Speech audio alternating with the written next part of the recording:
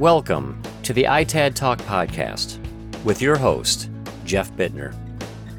So I want to welcome Kyle Wiens from iFixit to ITAD Talk this afternoon. And iFixit is in a unique business in this industry. So Kyle, how would you describe what the business does?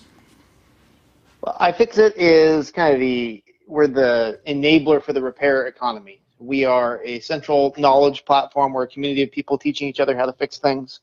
We have instructions on how to fix everything from an iPhone to a lawnmower. We're probably the single most detailed, in-depth repair resource on the internet. So now a question, so that our listeners will know: are all of these instructions free, and do you also sell like tool kits, for example? Yeah, all of our information is free, and the goal is to have repair knowledge be a common level playing field that everyone can build on top of. And then, we make money. We fund our work by selling parts and tools. So if you're looking at how to install the battery in an iPhone, we'll sell you a kit that includes the battery and the tools to do the repair. If you're a do-it-yourselfer, we also sell professional repair tools to ITAD folks, refurbishers, repair shops around the world. Okay. Can you give us a little bit of background on yourself and then how you started the business? Sure. Yeah, my background, I'm actually a software guy, and we started iFixit while I was studying programming at an engineering university, and I was having trouble fixing my Apple laptop. And I was looking around for a service manual, which I knew existed, but I couldn't find one. And so I bumbled my way through the repair. But afterwards we were saying, couldn't this have been easier? And it turned out that Apple had sent takedown notices to the entire everyone who was posting repair information online. Yeah. Wow. And so I said, well, let's reverse that. And so we started making our own repair manuals, put them online. And there's nothing they can do to stop that. So kind of replacing the information that they had taken offline. So the kind of repair that you had to do on that, it's probably not swapping out a part. Did you have to hand solder up like a part off the board and everything? Yeah, I dropped the computer onto the power plug. Oh wow! And so it's just a loose solder joint. And if I wiggled it, it would charge. So I was like, okay, I need to resolder this. So it was, I guess it was a void level repair, but it was a very, very simple, easy solder. It was a very large power plug. So were you using like a voltage meter? Is that how you identified the short? No, I mean, you could just tell, and you could see the visible solder crack. So there was really no diagnosis required. The hard part of it wasn't the soldering or the diagnosis. The hard part was just getting the computer open.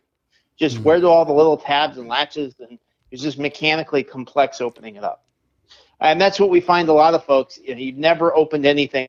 The first time you open it up, it's challenging. And so that's what iFixit guides are. We walk you step by step through the whole process. Okay, and then so what time frame was that when you started the business?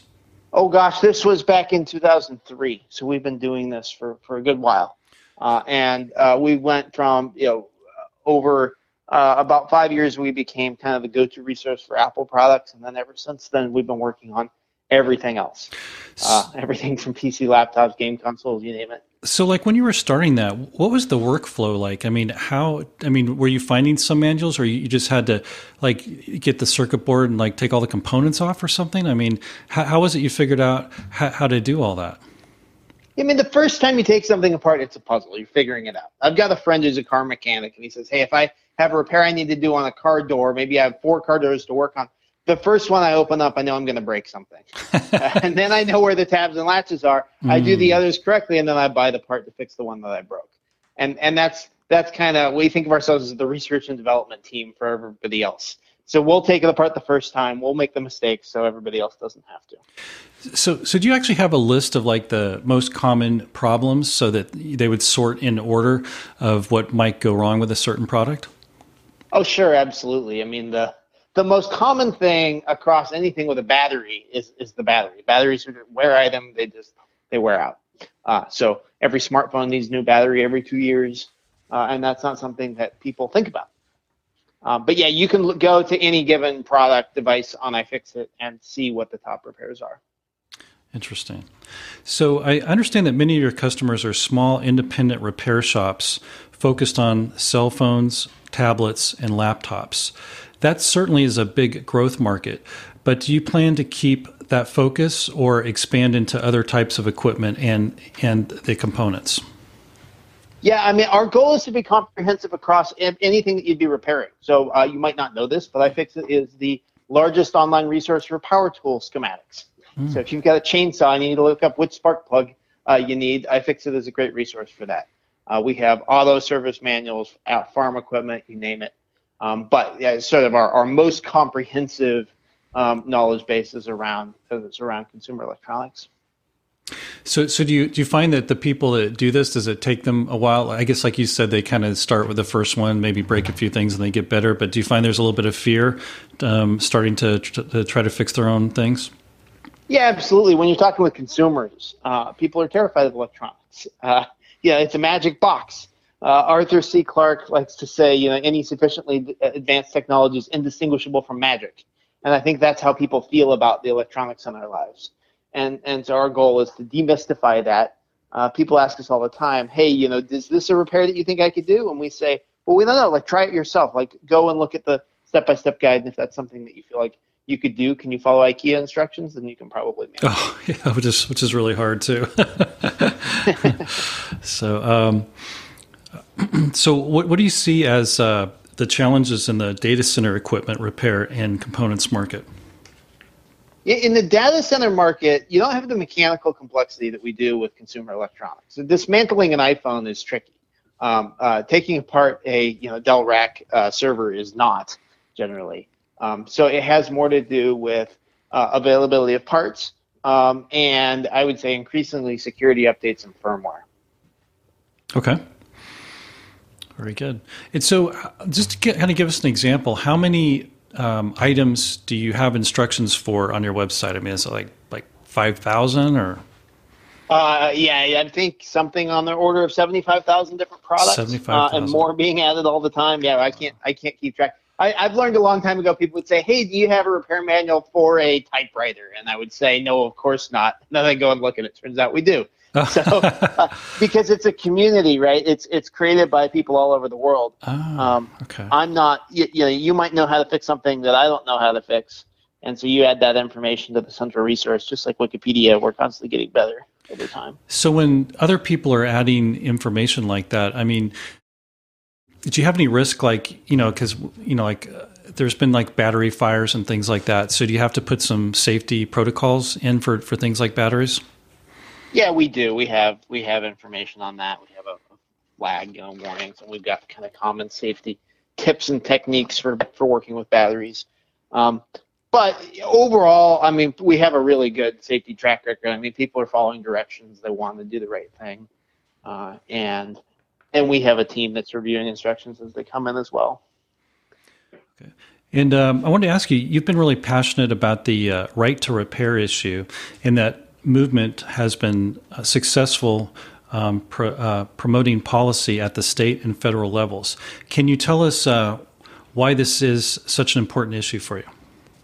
Sure. Yeah, the idea behind right to repair is, hey, you bought it, you own it, you should be able to fix it. And we as consumers, as business owners, shouldn't put up with artificial limitations getting in the way of us being able to fix something.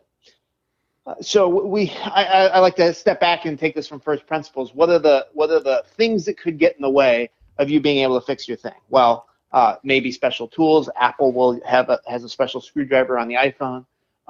Oracle refuses to provide security updates for Sun servers. Those are the kinds of challenges that we run into, and so we've proposed policies that will systematically fix that. And so the right to repair laws that have been proposed say, hey, if you're going to run a manufacturer service network, you need to make sure that there can be competition with your network.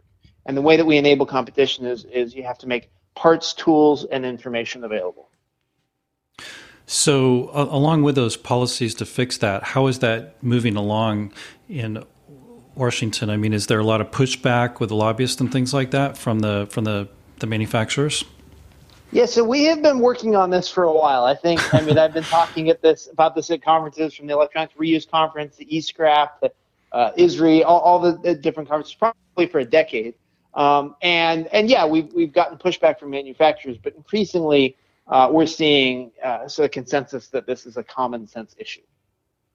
And so you've got 27 different states so far this year have introduced legislation. The Biden administration has come out in support of it. The Federal Trade Commission is working on rules to enable competition in the repair market. So there's a lot of momentum. We haven't gotten anything done yet, though. So we have to be, we got to get this thing over the finish line. Well, but I think that we've taken this from an issue that was only impacting our industry and really made it a nationwide visible issue.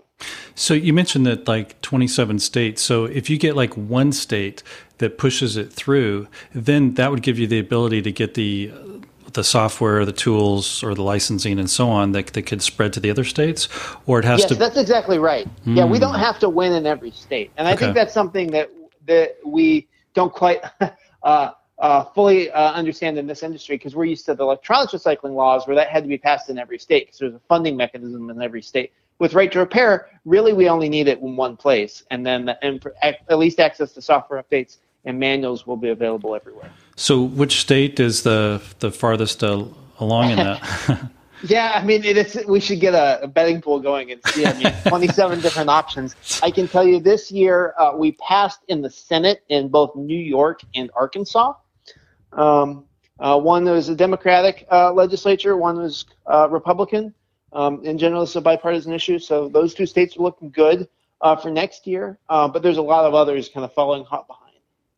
Okay. So what do you think the next steps are in the right to repair movement then? Yeah, I mean, we need to get one of these state bills over the finish line. And we could definitely use help. So if you're interested at all, we need people jumping on board, helping, talking to the legislators. The state legislative season starts up again in January. It's mostly over for the year. So right now we're setting the groundwork and the stage for getting all these bills passed, or some of them passed next year. And then we also are working on federal bills. Both the broader right to repair and also fixes the copyright law in Congress. Okay, that's really good information. So what would be your advice for an entrepreneur who wants to grow his tech repair business, and what are some of the pitfalls that he should avoid? Well, I think the first thing is just a good business. And I mean, invest in your employees, invest in your customers. I think, I like focusing on the repair side of things. That's fun. But you kind of have to nail the business fundamentals first, and then fixing things kind of comes second to that. Right. And then I'd say, look at all alternative markets. We found folks fixing things. Maybe you specialize in board level repair. Found one repair shop who had figured out that their city sewage department was using these cameras on a long reel, and there was basically a laptop at the end that would display the output, and these machines were thousands of dollars, and they were breaking on them regularly, and so he would solder it back together and charge them $500 every time he fixed it, and they were just thrilled. And that ended up being a large part of his business. We've seen repair shops partnering with auto repair shops saying, hey, you've got the infotainment unit that comes out. Can I help you do some repairs on those, rather than having to trash them and buy a new OEM computer for $5,000? Oh, wow. Smart. So I think there are opportunities to use our skill sets in areas that have not been traditionally thought of as electronics repair. And then what about as far as some of the pitfalls? I guess you're going back to the business aspect and investing in your customers and employees. Yeah, you got to fundamentals, right? You got to do well in marketing. I don't think I see repair shops engage enough with their local communities. Join your chamber of commerce. Go to local mixers and meetups. Every real estate agent and lawyer and insurance agent in town is at those meetups, and all of them have electronics they don't know how to repair. They'd all be great customers. Which makes a lot of sense. Yeah, we all have products that we're having to throw out. Or recycle because they aren't functional. Can you talk a little bit about the Framework laptops? Oh, this is so cool. So Framework is a brand new company, and they said, hey, every laptop that's come out in the last 5-10 years has basically looked exactly the same. They're increasingly unrepairable and unupgradable. Why? That's dumb. Let's make a product that stands the test of time. And one of the cool things is the ports on it, instead of, like you get 2 USB ports, and that's it. It's got 4 interchangeable modules where you can configure any ports that you want on it. It's super neat. So basically, it's kind of like you're just buying the frame, and you can keep replacing the parts on it. Yeah, just like your modular PC. I've got the same case for my PC, and I've upgraded the processor. I've swapped out the main board. You could do that on a traditional PC. We haven't been able to do that with laptop form factor. Now, you would think, based on my description of this, it's modular, it's upgradable, it must be massively thick. But no, it's basically the same size and weight as a 13-inch MacBook Pro. So now, would that give you the ability to upgrade the monitor on the laptop as well, the screen? In the future, I think that may be possible. Right now, I mean, they sell a replacement screen. I don't know if they sell a larger version of the screen, but that's something I would imagine that it would be cool for them to do. Well, that sounds like a really good way to kind of move the industry forward, and then to kind of also help with not having to keep throwing stuff away. Exactly. Yeah, it's a great machine. Really enthusiastic. We've bought a bunch of them for our staff at iFixit, and we're going to continue to be investing because we think it's a phenomenal, not just product, but the team. We've gotten to know the team behind Framework, and they're just really great people. So another question that kind of goes along with this, what would you consider the underlying causes to the unsustainability of the electronics industry? Well, I think it's this mentality of disposability. It's, the battery is glued in and it only lasts for 2 years, and so the perception is after 2 years, there's a new phone anyway, I'll just upgrade. And then you throw your old one in the drawer. And that's bad for everybody. So I think we got to find a way to convince consumers, hey, one, it's okay to upgrade. It's okay to get a new machine. The worst thing in the world is for the old cell phone to be in a drawer. Like, if you want to get a new phone, fine, but make sure you sell your phone and get as much money as you possibly can for it. So that we reduce the need to manufacture more products. It's funny that you mentioned that, because I recently cleared out our drawer at home, and I think we had 4 or 5 cell phones in there. Yeah, everybody does. And don't forget, the best way to support ITAD content is to rate and like the show on iTunes, Google, Spotify, or anywhere you might listen.